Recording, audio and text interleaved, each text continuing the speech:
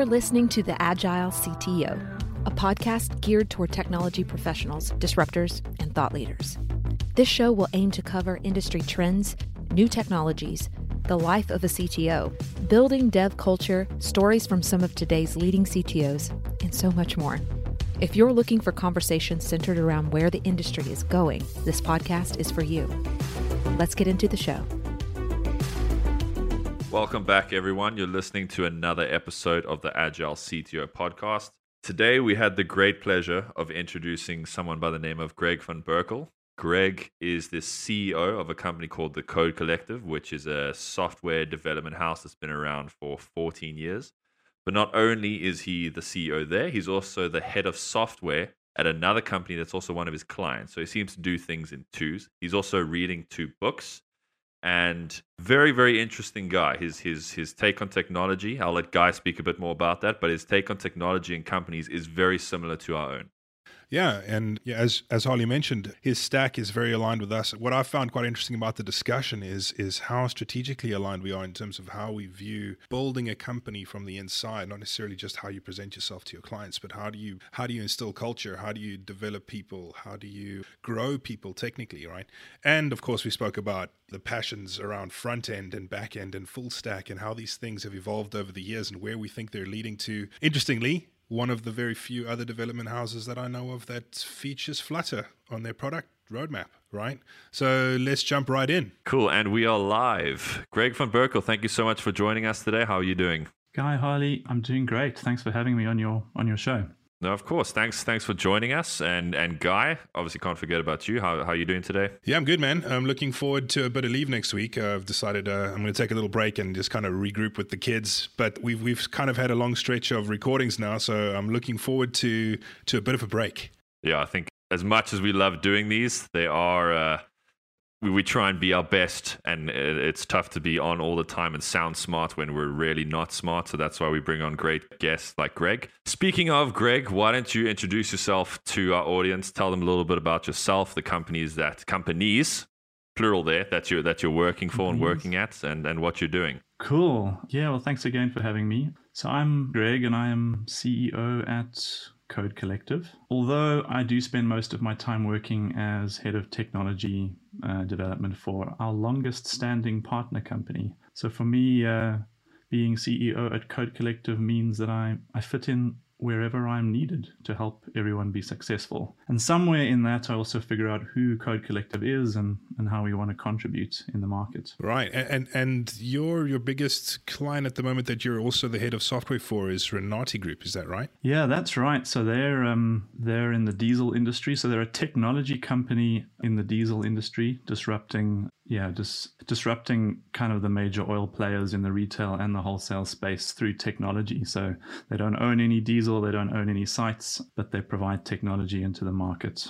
Oh, brilliant. So that's really interesting because looking at Code Collective, you guys position yourselves as technology partners primarily, right? So it's a technology partner mechanism. So I guess that's where Renati sort of approached you to assist them as their head of software engineering, right? So yeah, there's a story there. Yeah, let's hear that story. Yeah, I'm interested to hear that because it sounds like there may be a little conflict of interest going on there, but I'm interested to hear your take on it. Yeah, so I mean, Code Collective as a company, we offer a dev team and best practice product development approaches to tech entrepreneurs who don't yet want to build that capability in-house. But the story with Renati is we started working with them in 2007, which in kind of technology company years is forever ago. And, one of the things that Code Collective sell, and it was just a sell like in an abstract kind of way up until we reached this point. But what we sell is that, at some point, it might make sense for you not to have an outsourced dev team anymore. And that's why we use the term partner. And yeah, so what happened was Renati did exceptionally well. We started with them when there was the entrepreneur and 1 or 2 staff he had running around kind of trying to sign up diesel stations to connect with the product that they offer, to today where they're selling over 25 million liters of fuel. And somewhere in that journey, Code Collective had to adapt. We increased the team size, but somewhere in that journey, it reached a point where it really made sense for them to have a team in-house inside their company, salaried employees. And this is always what Code Collective has said, at some point that's going to happen. So it was really interesting for me to transition that, to negotiate that transition. And yes, it did result in me ending up working with them for quite a lot of my time, but the CEO and Code Collective concept continues. And there's all sorts of interesting things in there for me that kind of got to develop over the years. Okay. And you mentioned 2007, which, in technological years is like the Jurassic era. And that's when you started Code Collective. What brought that about, wanting to start your own company, your own kind of software development house? So I am a software engineer at heart. I think the kind of figuring out how people actually work together to build great product and how these businessy things around making actual money out of these things came later for me. So in 2007, Code Collective came into existence because I was approached sort of out of the blue from the entrepreneur that has now built Renati to create a technology company. He was adamant that he didn't want that in his business. And from that, actually birthed the DNA of the Code Collective we have today. And we actually haven't deviated much from the original principles. And they are try and stay away from services, like this belief that good software development happens in relationships and working closely together and kind of focusing on value. We talk about value-driven decisions and building things based on value in software in various different ways, but kind of bubbling it all the way up to the kind of business arrangements that we put in place there's certainly lots of carnage over the years, which we can talk about if you want a story of failures, trying to figure out how to put those type of relationships together. But we actually got it right with Renati, luckily, because as you know, if you don't have an initial success, it's, your existence is short-lived. Sure. I'm interested to know a little bit about how you manage your time between the two entities, right? So Code Collective, I guess, was spawned out of that relationship with the early stages of Renati Group, right?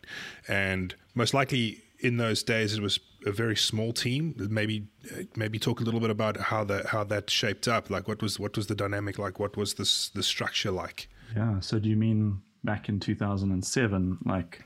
Yeah. Because your other question was sort of around how I manage my time today. I sort of pulled myself down two different routes there. So let's start with the first one. So what did it look like in those early days? Was it just you with Renati Group, or was it you and a small team? Yeah. So in 2007, Code Collective and that brand didn't actually exist then. The company did. And Renati's journey were completely intertwined in almost one and the same thing. And it was just me. So I was the only salaried employee in the company. When Renati went out to get capital to fund the business, we went out together, capital for the technology company, capital for Renati. And there's so many stages in that journey, because over the first few years, Renati were really just testing their idea out there, and there was traction, I think, in about year 2. And then suddenly, all of the things that we now try and sell as Code Collective to our partners as they grow, in terms of like helping them with scale and dealing with resilience, having one guy who knows all your tech and now suddenly you're making money. It's like, risk. Those were things that we figured out kind of in real time as Renati's success kicked off. So year 2, we hired another engineer. Year 3, we figured out there's this like process that people build software using, which is a weird thing to say, given I have a degree in information systems and computer science, and the one of those is supposed to teach you that stuff. But it really only hit home like when it needs to, which I think is also natural in a way. So, year 3 was maybe introducing software processes, and year 4 was realizing that running this in a data center that eventually had a fire and they lost, half the servers was not a good idea. And we figured out things like disaster recovery, And then later on in that journey, there are integrations with kind of banks and big partners, and they ask you questions about compliance and, do you have these things in place? And, so we learned a lot about what it takes to create a good technology product development team over a large number of years. And I'm hugely grateful for that, a huge luxury that I've had in my journey so far. So, Greg, just to go back to what Guy was mentioning earlier, because I was going to ask the exact same question, what does your average working day look like now? How are you dividing your time between the two companies that you're working at? That is a very difficult question, Harley, but thanks for asking it. I might start by answering it by saying I don't feel like my world is overwhelming and that I have too many balls to hold all at once. And I think, there's one way that I'm kind of avoiding answering the question by saying some of the things that have happened to make it manageable. In that, as more things hit you, there is this kind of realization that it's forced upon you. You can't do all the roles. And it's one of those nice benefits of starting as one person. And the question, I guess, is that I would ask myself is how well have I managed to keep the things that I think are a good match for me and how I can contribute well and my capabilities, and how much stuff do I still do that I absolutely wish I could just hand over to someone else.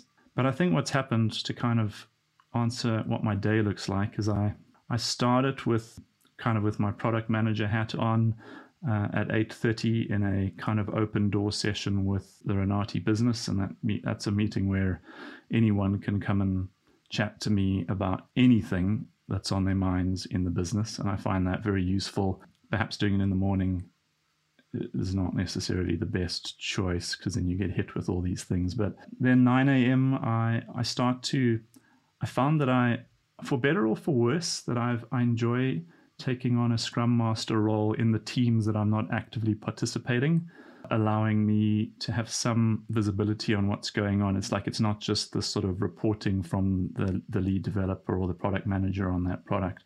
There's also a little bit of what it's like in the trenches on that team. So there's a series of stand-ups, including the product where I am actually product manager, that happen in the morning. And then I have a knowledge share and impediments removal session with my team, which is also it's like the open door, but facing the other way, where the team can kind of come with things that they're struggling with, or maybe we caused 40 minutes of downtime yesterday, not a true story, and we wanted to talk through what happened and how we can, not do that again. So we talk about that sort of stuff in there. And that's kind of like boom, boom, boom, boom, boom, the morning. That gets me to 9:30, and then each day kind of opens up, and I have different themes. So sort of Wednesday, thank you for doing this on Wednesday, is kind of my more lateral, nothing fits into a box kind of stuff, my favorite day. And then, other days are design sessions with a kind of product manager hat on. And then other days I'm coding. I actually can't imagine a world where I'm not actually part of the engineering team as well. So it's a whole mix. I don't know. It's a weird answer. There you go. That's me. No, it's not a weird answer at all. I mean, I can relate to that as well, right? So it's really great to get in and be writing code and feeling like you're still exercising that instinct and that muscle, right? It's great. So your website says you work with entrepreneurs mainly, right? So the way I read that, and correct me if I'm wrong here, is that I read that as startups, young companies that have got great ideas will come to Code Collective to kind of help them to get that over the line. Is that a fair assessment? And if it is, do you guys work with larger entities, sort of like enterprises? And if not, why not? Cool question. The sort of startup phase where ideas are still being tested, there's no sense that income can come through the door yet, but there's a lot of hope. And I love that kind of entrepreneurial energy. I don't have it myself. I'm a kind of more supportive role always in this. I love that. But what we've also found is that we're actually, I think because of Renati and Guidepost and some of our products that have now long since passed that, you end up spending a lot of time dealing with scale things and even later on where you're just extracting value and you need to kind of create some efficiencies in the team. We've actually found that our strengths are in those second two, so, and that the startup thing, like if you need to build an MVP, I don't think we're the right team. Like we're really good at DevOps, dealing with scale, relatively complex architectures. So often the conversation I have with an entrepreneur who's got an idea is I'm either talking them out of spending any money at all on coding and hacking something together in some sort of way to test their ideas cheaply, or I'm passing them on to a collection of companies in my network who are really good at MVPs, who can get you a product out in the market in no time at all. And then our positioning is to catch them kind of as the money starts coming in and there's suddenly pain and suffering because the product that they should have thrown away is no longer serving them well, and they need something a bit more complex. And that's where we come in, and it comes from what I really love about software development is creating that team, a permanent team, and watching them and myself kind of get immersed in the complexity of a product and the relationships with all the people involved that make it a success. And that's not the MVP kind of game. It's the longer term game, and I think that's where we sit, even though perhaps our website isn't quite stating that as it should. And that's not by mistake, because I want those conversations, because that's a great sales channel. Those conversations with entrepreneurs in the beginning are critical for us, I think, and I love them anyway. I love that answer, Greg. That's a really good answer to maybe a more complex question. I want to take it back to, you're on the Agile CTO podcast after all, and I apologize, you are a CEO, not a CTO, but like you said, you wear many, many hats across the companies. You said in year 3, you started thinking about and implementing, an approach to software delivery and stuff like that. What was that? Was that agile? Have you changed your opinions over the years? What kind of journey have you had in that area? Cool, a way of work question. Year 3 is an embarrassing story, but perhaps it's worth telling. So what do software engineers do to solve a problem? They build it all themselves. They don't do any research, and they just solve the problem. That's what we do, and that's what we did. So we built our own issue tracking system from the ground up, and we kind of, on a very ad hoc basis, figured out how to solve this problem. That copying and pasting files into production straight from someone's dev computer wasn't cutting it, and slowly but surely we stumbled upon the fact that actually people out there have solved these things. And then we brought in the experts. Like that's something, if there's something that I've learned that has helped me over the years, is knowing when to bring in an expert, somebody who can help you accelerate some kind of improvement in your world. I think that's what you guys do. It's like that line that pops up right away on your website. I thought actually maybe we could have a conversation about that. But then, so we brought in a company called In Reality, who focus on kind of way of work improvements, but also deeply technical practice side of that as well. Like, because something I really believe in terms of an agile process is it can't just be like how you shuffle people around and get them to collaborate and work well together. Yes, that's great, but that actually needs to reflect in the code and how the code is written and how the code is supported. And it also needs to reflect, in theory, in the business and how the product is designed and rolled out. So like a good agile stack is quite broad. And that's why we chose a coach company that really tackled the product side. I'm only just realizing I don't know nearly enough about, even though I think I said already that it's my primary role that I spend most of my time doing. But on the technical side, this idea that, working as a team is valuable, and like how to get good pairing and mobbing going. What tools do you need? What tools do you need to refactor your code so that you can kind of try things and evolve things a lot quicker than you could if it were a physical thing? And yeah, we learned these things, I guess, over that period. And I think that answer sort of jumped around a bit, but I'll stop. Right. Yeah, I think what we've found as a business regarding the agile space is there is a lot of opinions and sort of differing views on how or what value agile brings to different strata in a business, right? And I think a lot of our time on projects is spent coaching and sort of upskilling our clients and getting more familiar ourselves in doing that with this concept of agile, right? And for disregarding sort of whatever methodology you use at the metal when you're actually building software, the concept is largely something that needs repetition, right? We find a lot of our clients need to be reminded, like, okay, you're not doing agile for this reason. You're doing agile so that you can measure how fast you're moving and make decisions based on data and kind of gathering that data in some way, regardless of what methodology you're using to do that. So yeah, I resonate with that. And just, open cards for all of our listeners. So Code Collective rhymes so much with Hayfully Software based on what we've discussed so far, right? Your journey rhymes a lot with Alan Hayfully, our MD at Hayfully Software, his journey when he started, right? So similar kind of road where there was one big client that he initially was running as a single developer on that project and built this company supported by that initial engagement with their client. So it's really interesting. So, and I'll take you back to the intro call we had, Greg, probably more than a month ago now. I think it was probably more than 2 months ago now, is something you mentioned to me on that call, which sort of resonated with me, is that when I mentioned to you that our two companies were very much aligned in some of the offerings that we do, in all fairness, we could call ourselves competitors. You said to me, you don't look at it that way. And you look at it as an opportunity for us to learn from each other. The pie is big enough for us both to be sitting at the table and growing independently, right?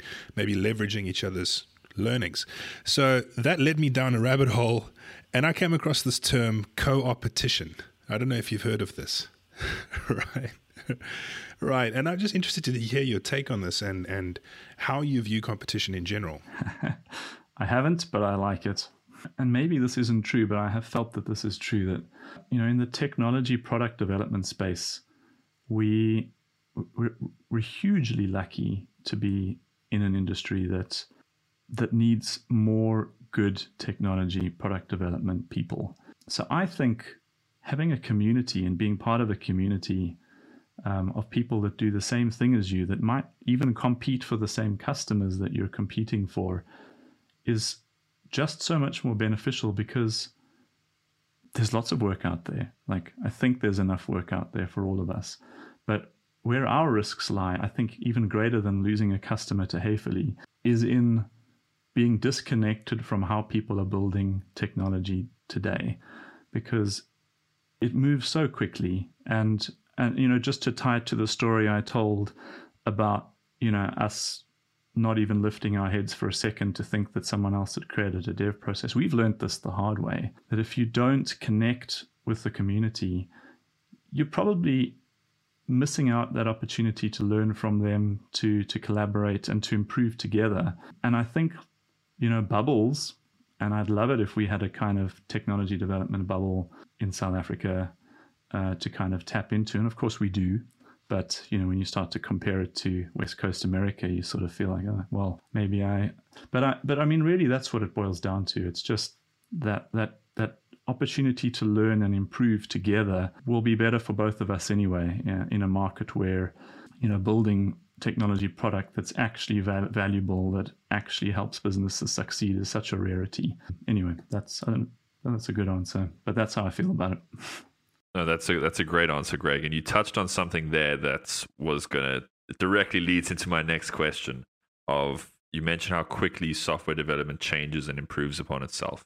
And as someone who's you've been in the game for a lot longer, but you've had your own company for 14 years, and you've seen the massive changes that have been happening, and you're still writing code, which I find quite interesting, because a lot of the time CEOs or MDs end up outside the code spectrum. There's just too much for them to do. And you're managing your time super effectively and still finding time to write code. And like you said, you'd always be a part of the engineering team. So based on how much software has changed in the past, let's say 15 years, where do you see it continuing to grow, and where do you see it ending up maybe 10, 15 years from now? That's a wild question. Harley, if I remember, I did check out your your LinkedIn, I saw something about front end there. Is that your speciality? Yes. So I'm the front end practice lead. So I'm on top of the JavaScript frameworks and Flutter and all the fun stuff, as I put it. Hey, no.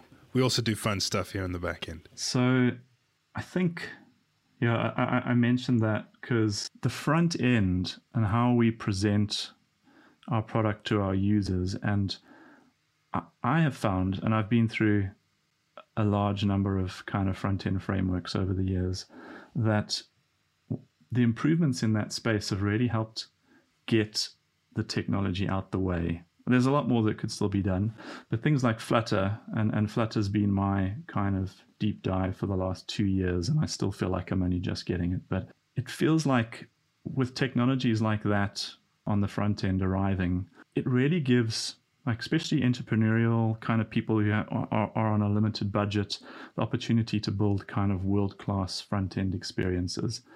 And, compared to the products we built in 2007, you can use, design systems that people have spent billions creating and build your front end on top of those patterns, still make it your own.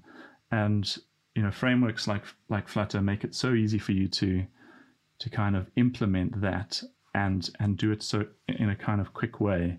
So I think the front end, maybe that's a journey that's now happened, but it feels like kind of front end technology and how we interact with technology is going to change. And I think front end, it's going to branch out into how we speak to our technology and how we move around it and all sorts of other kind of interactive things, which I wish I knew more about, but don't. Yeah, and then I think just to put a mention in for what happens once you click that button, one of the things that I have really enjoyed from an engineering perspective is how kind of the infrastructure that deployed solutions run on is now an abstracted concept.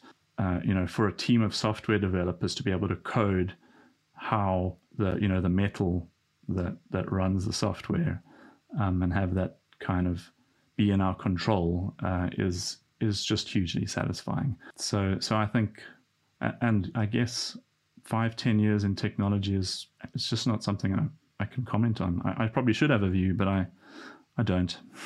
Yeah, you touched on that infrastructure as code, having that control of those environments, those cloud environments. It is a game changer. It absolutely is. And I want to go back to your comment around front end. I think modern front end technologies, especially the React and Flutter of the world, it feels like cheating, right? It feels like it shouldn't be this good, right? To be in the front end. And I mean, Harley and I, we've been back and forth on this, and my current view is, front end is as vast and as complicated as any back end technology has ever been, right? Absolutely. I mean, great front end is also about, is the data sitting on the device ready for the user to interact with? Are you making a user wait for, data to get to the server when they don't have to? And those are kind of easy questions to answer when you're looking at a product or you've got a product manager hat on, but to create kind of like patterns and like frameworks that your developer team can use consistently to deliver those experiences is not an easy thing. So front end, a good front end engineer is just as much an engineer as, someone hacking out the complex services in the back end. Yeah, don't speak too loudly. Harley's getting. I knew I liked you, Greg. So. Yeah. It's great that you mentioned that, Greg, because we've actually got there are kind of two sides to the Agile CTO. So first, there is the interview type of recording, which is exactly what this is, where we get kind of an esteemed guest and we try and poke around their brains and see what makes them work and what makes them tick. And then we have the flip side of that, which is a round table, which is where it's just myself and Guy facilitating with a couple of other people that work as a part of Hey Philly Software, and we discuss certain topics.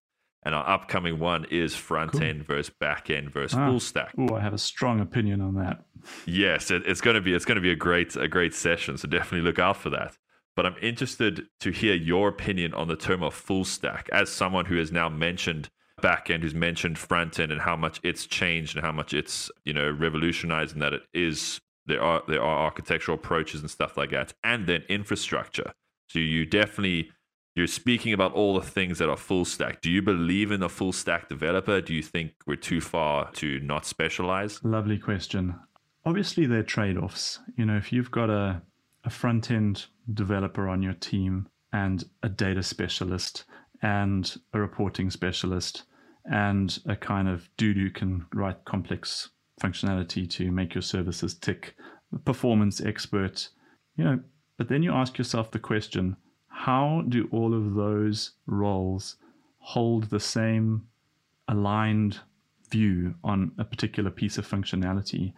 And I think what happens, at least it's happened for me, and I believe this strongly, that it's actually better to get somebody who owns the full vertical slice of functionality that needs to be delivered, because then there's real ownership and responsibility for what's going out there. And that just accentuates why things like infrastructure as code and having front-end frameworks that are accessible to everyone, it makes full stack a real achievable goal. And we build everything full stack. So and I think it also has a lovely sort of angle from creating careers and career development paths for people, because you get exposed to everything in full stack and you realize, I think, that the most important thing around software is this feeling that you've done something important that's actually made a difference.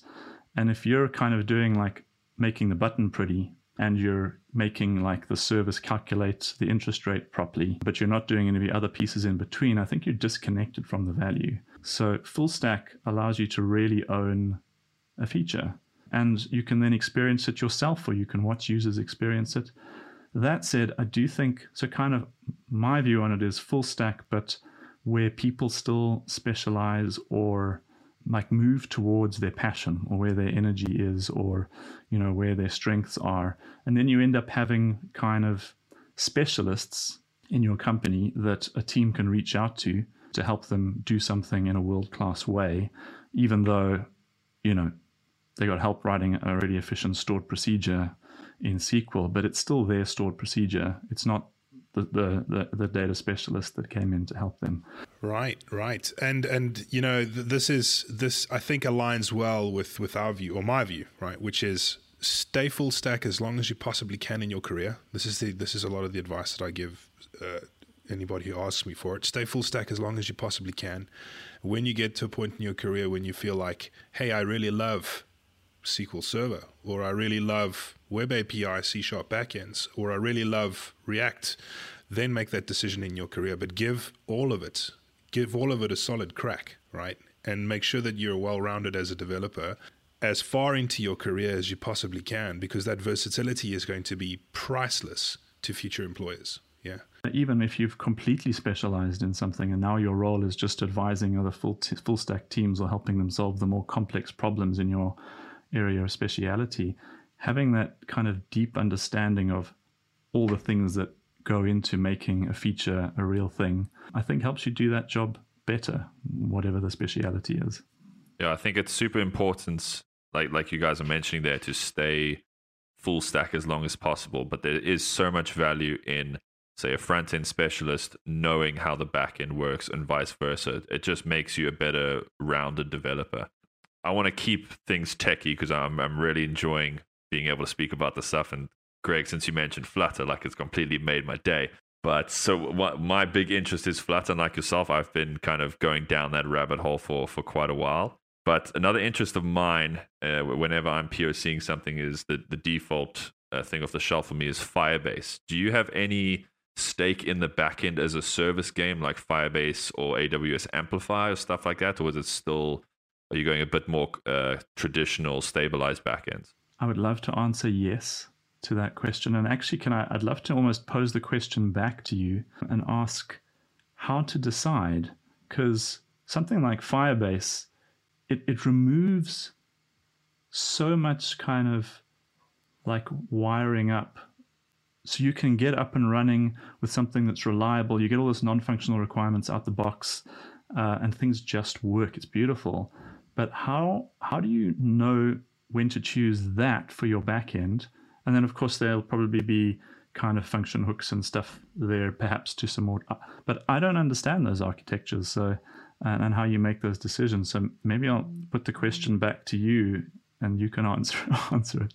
Sure. So from my side, and again, Guy and myself have gone back and forth on this, and for us, it'll always depend on what the client needs and the amount of users and stuff like that, because obviously with a backend as a service, there are scaling, pricing, costs and stuff like that. For us, I think it's just, for me specifically, it was just, I'm wanting to POC something. I was intermediate in the backend area, but I wanted to make, a full-fledged application. So it started out as, I think with most devs, I just want to mess around with this. And then for me, it turned into a professional hobby, I think is the best way of putting the backend as a service. And like you said, it has everything you need, from database to storage to authentication and cloud functions and all that type of stuff. I think the big thing for us is that, and like you mentioned, it's how quickly you can get that MVP out. And with something like Flutter and Firebase, both being, let's say, Google products, so they're inherently designed to kind of, fit together like puzzle pieces. You can get an MVP, like you mentioned, that costs millions or billions, but you can get it within a couple of weeks. And I think that's where the value is for me as it stands, is that if it's a smaller application or you need to MVP maybe an enterprise application to test a use case or a scenario, I think you can't go wrong with that. I don't think right now I would ever suggest using backend as a service instead of a more traditional backend, maybe for security aspects and scalability. Guy, please add on. I know you have some opinions about this as well. Yeah. Look, the answer to the question about why would you choose one over the other, right? Sort of when to make that decision. It comes down to client factors, as Harley has said, but I think the biggest benefit for backend as a service offerings, regardless of which one, let's take Firebase as an example, is that time to market aspect, that short, quick turnaround that you get from using these services is in itself so appealing, because typically if you're building a greenfields project, you want to see some value right out the gate. You want to be able to get those features rocking and rolling and released as quickly as possible, right?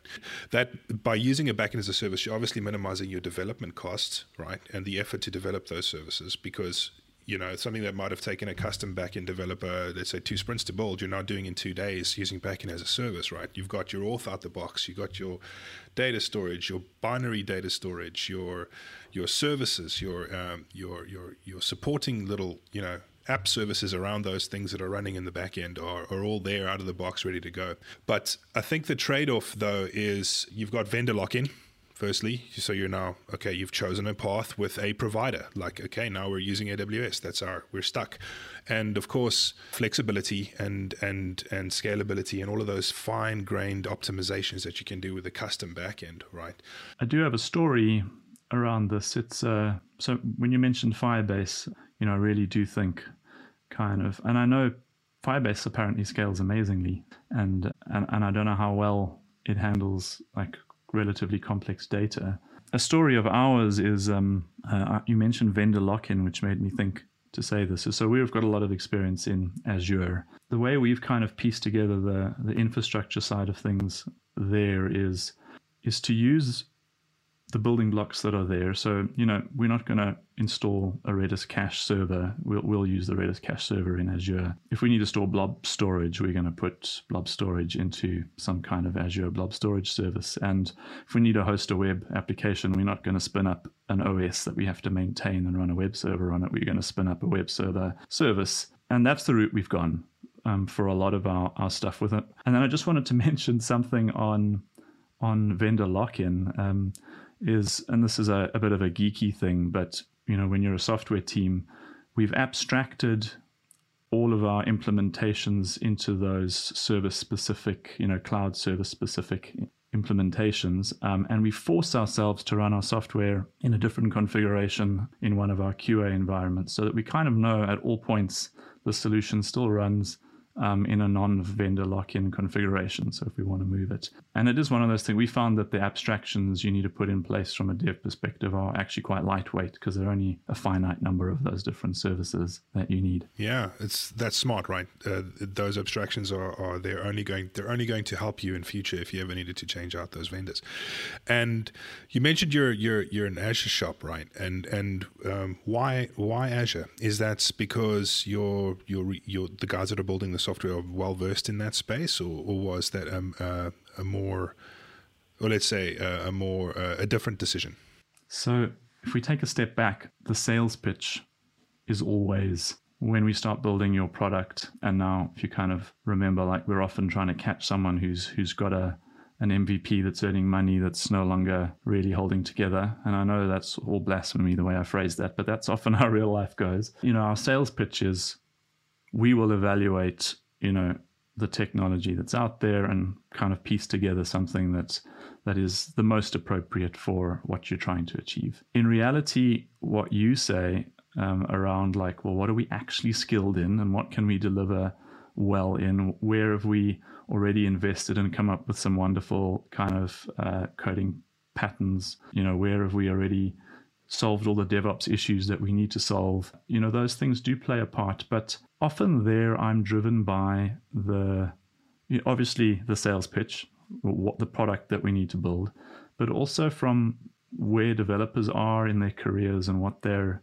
looking for. So, if someone comes and they have a massive interest in, I don't know why I've got infrastructure on my head because it's the least interesting, but like AWS versus Azure, and they want to do it in AWS and they want to learn about that so that they can be an expert in choosing kind of cloud providers in the future. I'd want to actively explore that, because if I see that, try and apply some kind of strategy for the business to that and say, well, if we were an expert in Azure, but we also had some competency in AWS, would that make us stronger as a company? And I think the answer is yes, because it allows you to have those rich conversations later on. So I'd be very open from that if the development team are pushing something. What we might do is just, again, that's where those abstractions, those vendor lock-in abstractions are important for me. So if we did eventually say, look, actually our strength in Azure in terms of how well we know that ecosystem is just too important, and then that ability to move it over would be key for me. And Greg, we did the due diligence of speaking about, your work at your companies and your approach to software development. And then we got to geek out quite a bit and chat about the technical side of things, which I loved. One question we like to ask all of our guests is, what is your thing? And Guy always puts this as, you have 2 brain cells left after a very long day. What are you thinking about with those brain cells? Think of it as, what's your passion outside of your work? What's your biggest hobby outside of your job? No, Guy, that doesn't help. I'm not a one-dimensional person. I think, but what is my thing? I feel like my journey has kind of been deeply technical, and then somewhere in my mid-20s, I think an ex-girlfriend kind of said, you seem emotionally stunted and you're not expressing yourself well. Like, what are you feeling? And it's like, oh gosh, okay, let's figure out. And then that went down this journey of realizing that I exist in a world with other people, and to do amazing things you need to bring people along. So for me, my thing is this sort of technology direction, which we've talked a lot about today, and this people psychological angle, and kind of where those two worlds meet each other. And it meets each other in how to create great relationships with the entrepreneurs and the businesses that we work with. And it meets each other in putting teams of devs together that feel like they're doing great work, that gel, that are attuned. And that's it. I think that's my thing. It's tech stuff and this people thing and where they intersect. Great. It sounds so. Obviously, culture is a massive thing for you. Do you guys actively cultivate a collaborative culture inside of your business to kind of make sure that those inter-team relationships are built with intent? Or is it something that you see just naturally, like through your hiring process, being lucky in that way? Or how do you see this? And it is something that we focus on. I think something I believe around building good product is you need a team. So you're not building something in isolation. I mean, it's got tremendous risks and whatever, but you're also missing the opportunity to have perspectives and different capabilities contributing. And so this idea that you need a team, it's then asking the question is, how would you like that team to behave together? How would you like them to interact? And how would people in that team feel fulfilled and like they're doing something that matters and that's developing themselves? And I think all of those questions need to be thought about quite deeply.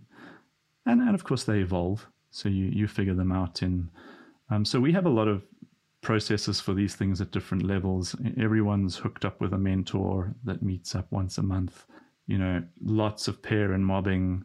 We spend time with the business and the features that we've built, and it's not me, the product manager, it's the dev that put it together, who will sit with someone in the business going through it and troubleshooting it and hearing, but you built the wrong thing. It's nice. There's like all of those relationships and how it all works together is important. But then we also have sort of between teams and how teams can share together. So we have got this concept of doing micro talks. So like all of the relatively senior people need to present something in 10 or 15 minutes every now and then to the company. So it's something that can just fit in between. We actually have a company-wide retrospective, which I think breaks all sorts of rules, but it allows people to talk about the fact that we've got the wrong coffee capsules for the coffee machine in the office, or the fact that we actually absolutely failed to get everyone second screens and comfortable chairs when we all had to start working from home, or whatever it is. So it's kind of meeting people in the kind of their work context, which is the team that they need to deliver in. It's meeting people in the greater context of realizing, like, oh, I have a front end issue, I need to chat to Harley. So they understand that these skills are out there and are accessible, and teaching people how to access them at the right time. And then the connection into our partners is key, so that there's this feeling that the dev team is actually just an extension of your business. Wow, you could have been describing our business there, right? With those things that you're talking about, those internal company retrospectives, those we call them workshops. Awesome. And tech talks that you mention is 15 or 20 minutes where the guys internally, the more senior guys, go and show something, right? So we've been down this journey along with you independently. So it's really interesting to see, or at least hear from me, that other companies are on the same track and we're not too far off the mark, which is great. Yeah, it's great. What you're saying to me is nice in the same way, some validation. So thanks for that. Yeah. So Greg, we're getting to the last little bit of our time here, and it's been a really amazing and technical talk, which I've really enjoyed. But we have this quick fire round where we ask our guests the same 5 questions. And it's really just to keep you on your toes. Try not to think about it too much, whatever first pops into your head. So I'll start us off, and then we'll go through all of them from there. Okay, you ready? Let's do it. I'll take that as a yes. Cool. The first question: what is your latest must read or watch or listen, and why? Obviously, some people don't listen to podcasts or don't read books. What's of those strikes for you, and why should people read, watch, or listen that? Okay, well, I'm reading 2 books at the moment. One called Inspired: How to Build Tech Products Customers Love by Marty Kagan. I'm reading that book because I think we talked about it earlier. The engineering side of things is a thumbs up for me, the product management. And I mean, a question, I'm allowed to ask questions in a quick fire round, but how often have you guys released seemingly great functionality that just didn't land? This has happened to me way too often. So that's why Marty Kagan's Inspired is currently on my reading list, to try and figure out how to do that better. Then I'm reading a book called Debt, and my brain has gone dead. Who's the author of Debt? But it comes from, trying to fully understand what this money thing is all about, where it came from, how us humans came up with this abstract concept. And I find that just interesting from a kind of seeing how humans deal with abstractions, and this money thing rules our lives. So yeah. Is that the one called Debt, the First 5,000 Years? That's by a guy called David Graeber. Yes, there we go. Thank you. Cool. Thanks for that. The next question: who's your favorite Ninja Turtle? I have no clue. Thanks, Guy. Cool. Actually, the next question is: who's your most professionally influential person in your life right now, and why? Professionally influential. There's a guy called, and I'm going to pronounce this wrong, Remy Rousselet. he's built a bunch of application pattern development pattern things for Flutter, and he literally saved my life in terms of figuring out how to create patterns for devs to work at scale in Flutter.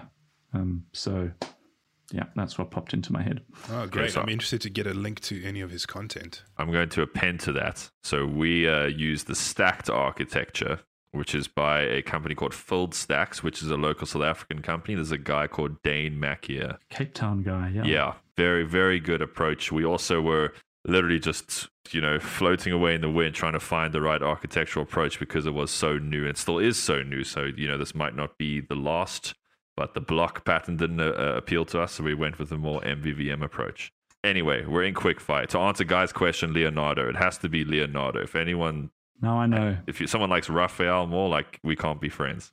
It must be Leonardo. I'd accept Michelangelo as well, in some cases. Yeah, but that's more of a surfer bro.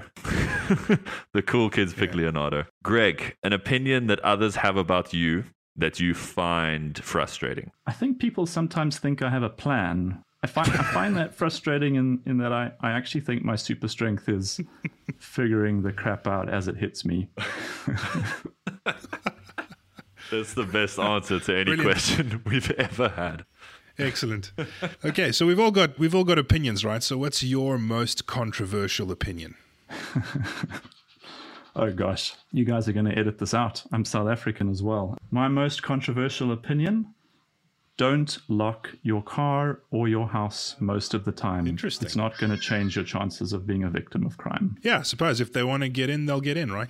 That's sort of how it goes. Yeah, the interventions we put are more for our own sense of safety than anything else. Okay, and on that note of Greg just, breaking my mind and instantly making me feel a little bit unsafe, our final question, Greg, is what are you currently procrastinating over? Oh, yeah, that's easy. Marty Kagan's Inspired. I feel like this product management thing, I actually have much less of a foundation for it. So it feels like I'm building this up from the ground up, and that definitely requires a substantial amount of procrastination. Brilliant. Greg, that brings us to the end of our session. Thanks for making the time to be here with us today. It's been great chatting with you. Yeah. Thanks so much. It's been fun. I hope you get something out of all of this. And Greg, where can our audience find you online if they're wanting to find out more about yourself or more about Code Collective? So I'm a very occasional tweeter. You can get me on Greg van Berkel. That's me. And Code Collective at codecollective.com. Brilliant. Thank you so much, Greg. Well, that brings us to the end of our recording today. So thanks for making the time. Thanks, Harley. Thanks, Guy. Thanks, Greg. It was great. We would love to have you back. Maybe we can get a bit more into the Flutter side of things and the more technical stuff. After we've had our internal chat, we can rope you in with the results and the outcome of that and get your opinion on it. That would be fun. I'd really enjoy that. Thanks, Harley. Thanks, everybody.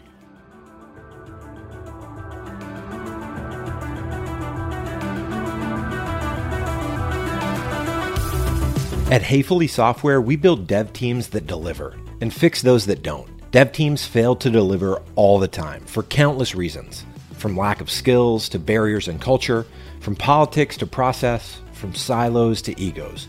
Whatever the reason, it's time they deliver. This is why we exist. From enterprise to startups, we craft high-performance dev teams focused on end-to-end delivery. Visit Heyfully Software at outsourcehs.com to learn more. You've been listening to the Agile CTO. To ensure that you never miss an episode, subscribe to the show in your favorite podcast player. If you're listening with Apple Podcasts, we'd love for you to leave a quick rating of the show. Simply tap the number of stars you think the podcast deserves. Until next time.